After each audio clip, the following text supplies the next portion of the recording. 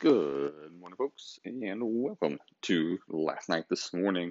My apologies for missing the weekend recap. Yesterday, I was having issues with the file. I really just could not get anything loaded, so I was having trouble getting into the series recaps, and it would have been silly for me to try to talk about a weekend when, I couldn't see the weekend. So I had to skip that one. We do have our first mailbag coming out today as we had a huge number of questions submitted, so I do appreciate that. That will be a little bit later this afternoon. But for now, let's get into your only daily recap of MLB Pro's games. And let's dive right into it. There were a lot of good pitching performances last night, including 3 people who went 7 innings and shut out the team they were playing against, multiple people with double-digit strikeouts, couple of people whose names you will recognize, but not for their success really much of this year, I guess. Maybe you would. I don't know. With 3, 4, 5 home runs, and then my boy Taylor Sparks coming through with a couple of home runs after going over the last 3 games. He is up and down. All right, let's get into it.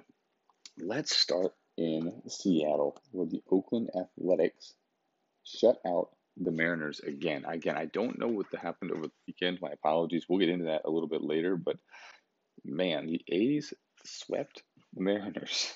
Sorry, shut out the Mariners. As this game went into the 8th scoreless, a game between Danny Holson and Zach Greinke, who has not been as good as he typically has this year. But Danny Holson is obviously spectacular. Zach Greinke, very good but struggling, as most of the A's have been through the first part of the year. I believe if after the 8th scoreless, that would finally be broken up as Juan Francisco and Mike Moustakas would drive in runs in the 7th and 8th innings to give the A's a 2-0 win over the Mariners. There were more errors in this game than there were runs, as there were 3 errors, 2 committed by the Mariners and 1 committed by the A's. Regardless, Zach Greinke goes 7 1/3, gives up 5 hits, strikes out 9 to improve to 2-6 on the year before Rod Cummings and Ken Gary come through and shut this thing down. Ken Gary got his 13th save of the year, now posting a 1.35 ERA. Danny Holson went 8 innings, gave up 7 hits, 7 strikeouts, did allow those 2 runs, as I mentioned, as he was left in there maybe a little bit too long. It wouldn't have mattered because the Mariners couldn't score. He drops to 6-3.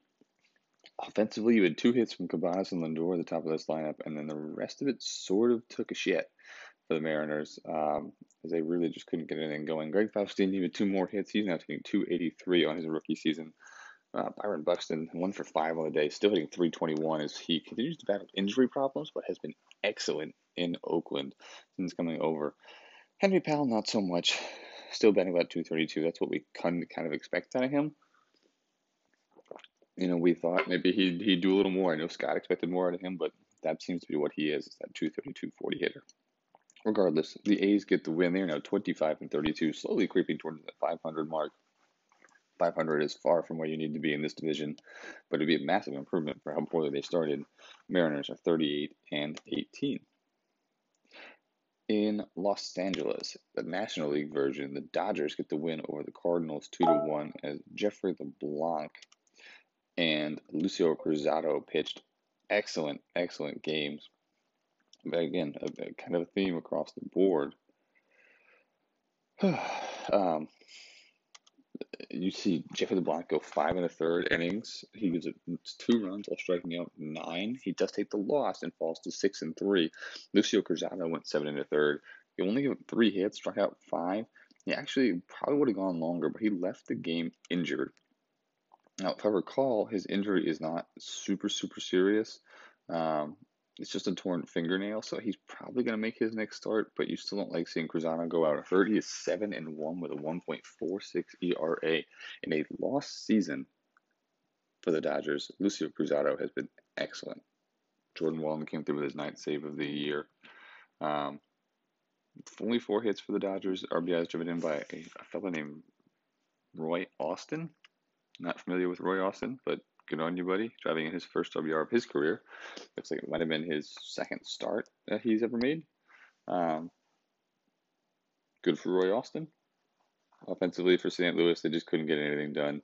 The only run that was actually scored from them was a pinch hit home run hit by backup catcher Julio Rodriguez, perhaps starting catcher Julio Rodriguez. I believe John Gillum is their backup. Yeah, that's correct. He was supposed to get the day off, but they brought him in to spark some offense. Spark it he did with a solo shot in the ninth, but it wasn't enough because nobody else could get a hit. Dodgers are now 24 and 31. Cardinals fall to 30 and 25 as they just are gonna be in some shit luck. As 30 and 25 in most divisions is probably good enough to be in the running. They're like 7 back of Milwaukee and Pittsburgh right now. That's just rough. And Houston. The Astros are able to take down the Red Sox as nobody in the American League East wants to win this division, apparently. We'll talk about that in the mailbag. A ton of questions came in about the American League East, actually. The Astros take down the Red Sox 3-2. Had some late inning heroics from the Astros offense. Juan Davila goes 5 1/3, gives up 2 runs, will not figure into the decision as he leaves early, but Juan Davila still excellent on the year. For Boston, Suramatsu Higuchi continues to kind of have a resurgence as he is awful all year, but he's got a couple of good games here over the last couple of weeks. He goes 5 innings, only giving up the 1 run. Ramon LeBron would hold it before they turn it over to Jorge De Leon, who would give up 2 runs and take the loss. His first blown save and his first loss of the year, despite his 6.15 ERA. Raciel Iglesias would get the win, his 3rd of the year for the Astros as he pitched a scoreless inning right before they scored some runs. And then everybody's favorite Mark Lopez came through for his 15th save of the year. He's now posting a 1.71 ERA for Houston. Josh Kawhi would drive in a couple of runs on a home run in the 8th inning off Jorge De Leon, his 7th of the year. I think 208, still really struggling with the bat. I think I covered his extensive struggles at some point. God, I don't remember when I was doing it, but he has been really bad at the plate. Now, luckily for him, he's otherworldly in the field, posting an 8 ZR right now with a 1.095 efficiency. I mean, the guy's just absolutely spectacular. He hasn't committed an error yet this season. I wouldn't expect him to commit many, if any, as he continues to be one of the best defensive center fielders in the game. Houston will move to 32 and 22, and Boston falls back to 527 and 27 in San Francisco, an interleague baseball game. Angels and Giants. Angels are baseball's second hottest team. I'm going to call them the second hottest team because they're probably the hottest, but we'll go second hottest.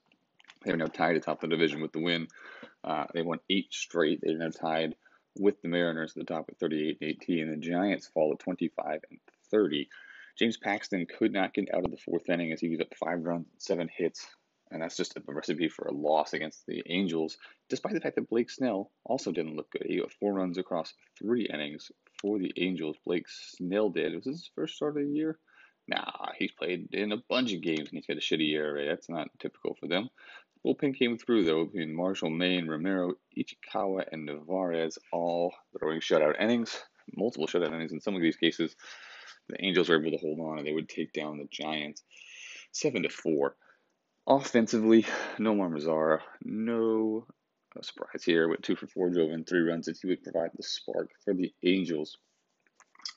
Michael Sharp did go 3 for 3 for the Giants, though. He's not really been very good offensively. Michael Sharp was sort of like the flavor of the day a couple years ago, if you remember, when he was traded from Detroit to Atlanta and then from Atlanta to somewhere else. But there were a lot of people very interested in Michael Sharp's services.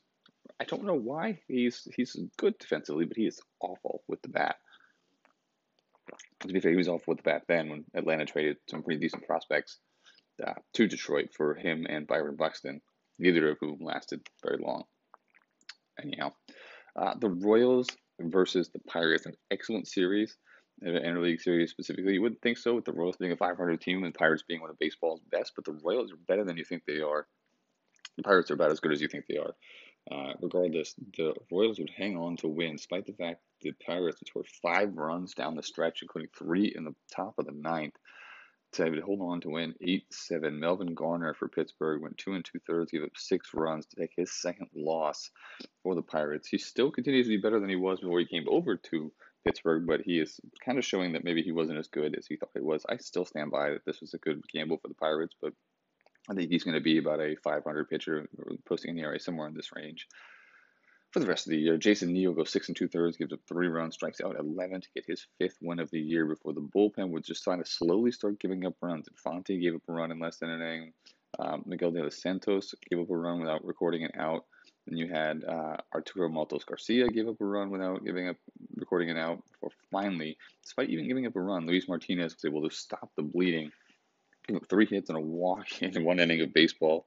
Did get his 12th save of the year. He's supposed to get 6.06 ERA for a shockingly contending Royals team. That isn't going to work for somebody that's going to come in and be your closer. I think Kansas City probably needs to take a look at getting somebody in that role, not him.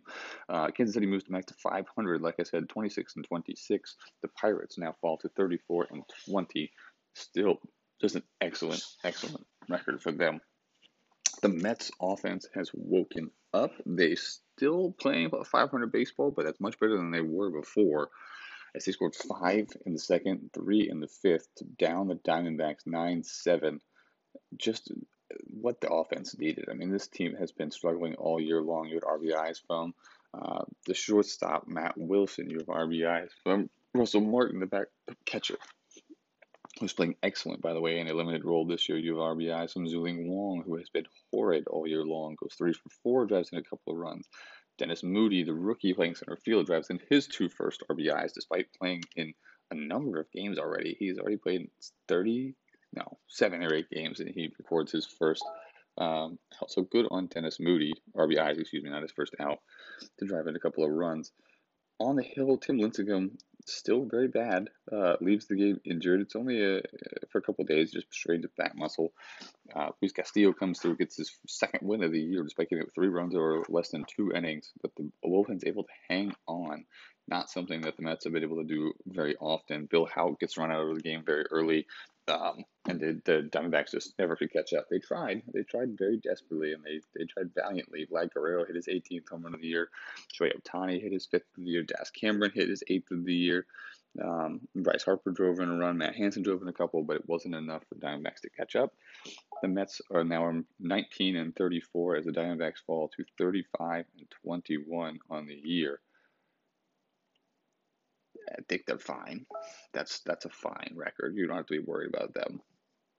Let's go to Cleveland, where Cleveland was in a tight one with the White Sox.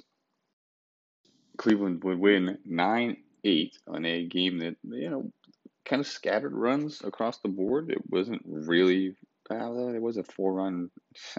Let me rephrase that. When I say scattered, Cleveland scored 7 runs in the first 2 innings, and then the White Sox scored a ton of runs on the back end of this game, and then Cleveland would eventually walk it off in the 10th. Kind of a wild game, actually. Chris Sale went 1 2/3, but could be his last game pitched as a member of the White Sox team. Give him 7 runs. Hell of a day, or hell of an exit there, Chris Sale, if you really are leaving. The bullpen would kind of hold court for a while until they would give up a run later, and then Juan Ramos would take the loss in the bottom of the 10th. For the White Sox, Cade Cahill hit his 56th hit of the year. It's a run-scoring single in the bottom of the 10th, which would win the game for Cleveland. Offensively, Miguel Andujar goes 3 for 5, drives in 4 runs, and Cade Cahill goes 4 for 6, driving in 2 runs for this Cleveland baseball lineup. Sean Stevens goes 5 2/3, gives up 4 runs, does not figure into the decision. As we said, it was a win in the 11th or 10th. Mark McCain will actually get his first win of the year take this first win of the year.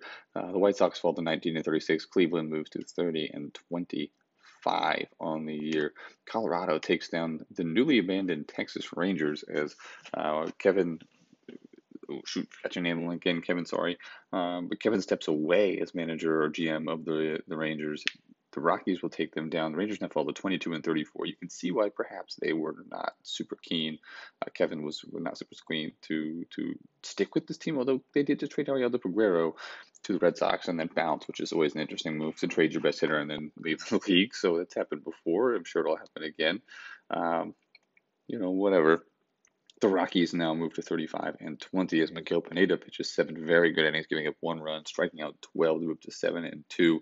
James Widener pitches 6 innings, 4 runs, takes his 8th loss of the year. He's down with 8.2 ERA through 12 to 15 starts.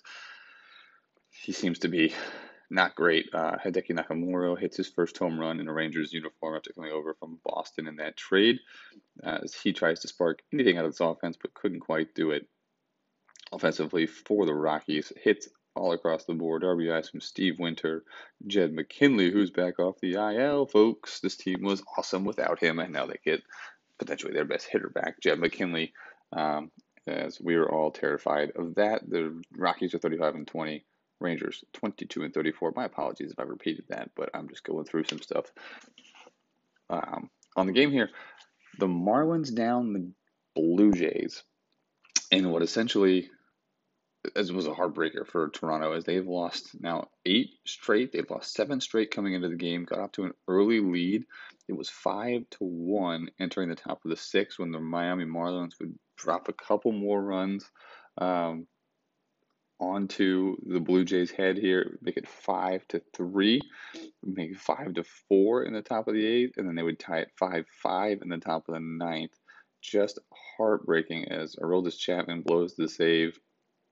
Aroldis Chapman did pitch across 2 innings, though, so I don't really know who to blame for this one here. I guess Toronto's manager, whoever that may be. And then you go to a scoreless 10th, a scoreless 11th before in the 12th inning, Cam Gallagher hits his 5th home run with 2 outs to make it 7-5. And then Michael Roman would continue pitching into the bottom of the 12th to get the W, and the Jays losing streak would extend to 8 as they search for answers. Man, what a rough thing. Now, luckily, Mitch is not the type to overreact. He is not really panicked at all, but you hate to see it if you're a Blue Jays fan. The Jays fall to 500 for the first time in a long time, and the Marlins move to 22-32. Again, we talk about the American League East in the mailbag game episode later, so I don't want to belabor the point here. The Padres take down the Cubs 8-6, despite some late heroic attempts for the Cubs. The top sentence here at the top of this thing, which kind of set jabs off a little bit last night, is the 2021 season is getting ugly for the Chicago Cubs. It's been ugly for the Chicago Cubs as they fall to 20-34. The Padres are 22-34. Joe Musgrove gets the win for the Padres. He goes 6 innings, gives up 4 runs, moves to 3-2. Richard Mann takes the loss for the Cubs, who never had the wins, but at one point did have a lower ERA. That seems to be skyrocketing up a little bit. He goes 4, gives up 7 runs, only 5 of them earned, but that's enough as the Cubs would lose. Offensively, Pablo Sandoval did his 8th home run of the year. Starling Castro hits his 4th, and Yordan Alvarez hits his 13th for the Cubbies. There was definitely some sparks there. Not enough quite to take hold of the Padres, as they were moving through this entire game, dominating. Joe Musgrove went 2 for 3, for 3 RBIs. Right, the second most impressive pitcher's performance of the day. I don't know we've got to this thing yet, but there was a grand slam by a pitcher, John O'Day. And we've not gotten to that game yet. Spoiler alert, sorry everybody, didn't mean to ruin it. I'm sure you saw it yesterday though.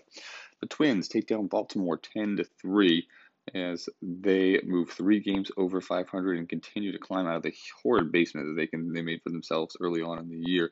Kiviat Sampson goes 7 innings, gives up 3 runs, takes the win to go to 5-2 as Juan Trujillo continues to be just Juan Trujillo-like and falls to 3-5, gives up 2 earned runs across the 5 innings, 4 total, as there was an error by Chris Jordan, I believe is the fellow's name, who committed that error.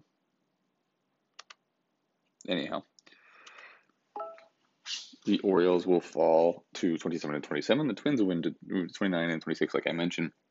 RBIs from Nolan Arenado, who seems to be picking up a tiny bit, and then RBIs from Richard Davis as well would carry the Twins to the win. As they try to, I think they're trying to hold on to that lead now. I think Cleveland has fallen down enough, although they did sweep somebody last week. Anyhow, Brewers take down the Tigers take down the Milwaukee Brewers. Yoseki Mori goes 7 innings, gives up 3 runs. He does not figure into the decision as Candelas, Mason, and Chapman would come through for Detroit and scoreless 4 innings of relief to take the win. The loss falls to Milwaukee reliever Alejandro Chacin, his 2nd of the year. The Brewers got on base. They scored runs. I mean, they were doing okay. Only 3, granted, but that seems to be enough against the Tigers. It would have been enough against the Tigers. Mike Wheelock hit his 3rd home run of the year in the 9th inning to tie it with 2 outs before Victor Adams, first baseman, would double on the top of the 11th to give the Tigers a 4-3 lead. They'd add a couple more After that, that of Mike Wheelock would drive in a run, and Fruga would drive in a run, a couple of runs as well. Don't really know what order that happened in, but the Tigers would win 19 and 36 on the year. Milwaukee is 37 and 18. They are going to be just fine. New York, baseball's hottest team, wins its eighth in a row. They went 4-0 behind Cal Quantrill. The rookie has been excellent. He continues to be excellent. Goes 7, strikes out 10, takes his 5th win of the year. Kodai Senga will go 6 and give him 3 and take his 4th loss of the year. We're going to talk about the Yankees in the mailbag because they have been so much fun to watch. After building this team the way Rhett wanted it, they're finally starting to click a little bit. Dave Riley walked 3 times, 26 and 29, still 3 games under 500 despite winning 8 in a row. They are about a game and a half out. This is going to be a scary division to finish this season. 26 and 30 for the Rays, as they are now at the bottom in that division. Braves were struggling early, would come back to win 12-5 over the Nationals as they had 11 runs in the final 4 frames, 5 in the 6th and 6 in the 8th. Taylor Sparks homered twice, goes 3 for 4 and drives in 3 runs. Masaki Yoshida drives in a couple, Marvin Gruen drives in a couple, George Lund drives in 3 in a pinch hit appearance, somehow not on a home run. I think he doubled and drove in a bases clearing. Yeah, there were bases loaded, and he would double. All 3 runs would come through to score. Mark Davies pitched very good from 5 innings, giving up 1 run before Cole Swanson, Arodys Vizcaíno, John Simpson, and Will Martin would come through and give up a ton of runs and take the loss. Donald Austin would get the win, his 2nd of the year for Atlanta. The big story for the Braves, though, is Max Fried apparently going to be out for a couple of months. He has been a staple at the back end of this bullpen. His 6th hold was notched last night, 1.69 ERA. He just came off a season-long injury last year. Finally got on the mound this year to be excellent for the Braves. You hate to see that he is not going to be pitching for a while. And finally, the Phillies would score 8 runs in the top of the 10th, as we mentioned. They would score. They were down 2-1 to the Reds going into the 9th. They would score 1 in the 9th, and then they would blow the game open with the Phillies, as they would score 8 in the 10th, including, like I mentioned, a home run by John O'Day. Now, I really need to get to the breakdown of this thing of why he was batting in the 10th, why they didn't use a pitch hitter, but whatever, it works. John O'Day hits his first home run of the year, and it's a grand slam to win the game, essentially. I mean, it's unbelievable. They were already winning. Luis Urias had given them the lead. Either way, John O'Day hits a grand slam, pitches 2 innings, gets his 5th win of the year. Good on you, John O'Day. You're the man of the day for me. That has been it. We'll tell you a little bit later for the mailbag. Thanks for listening.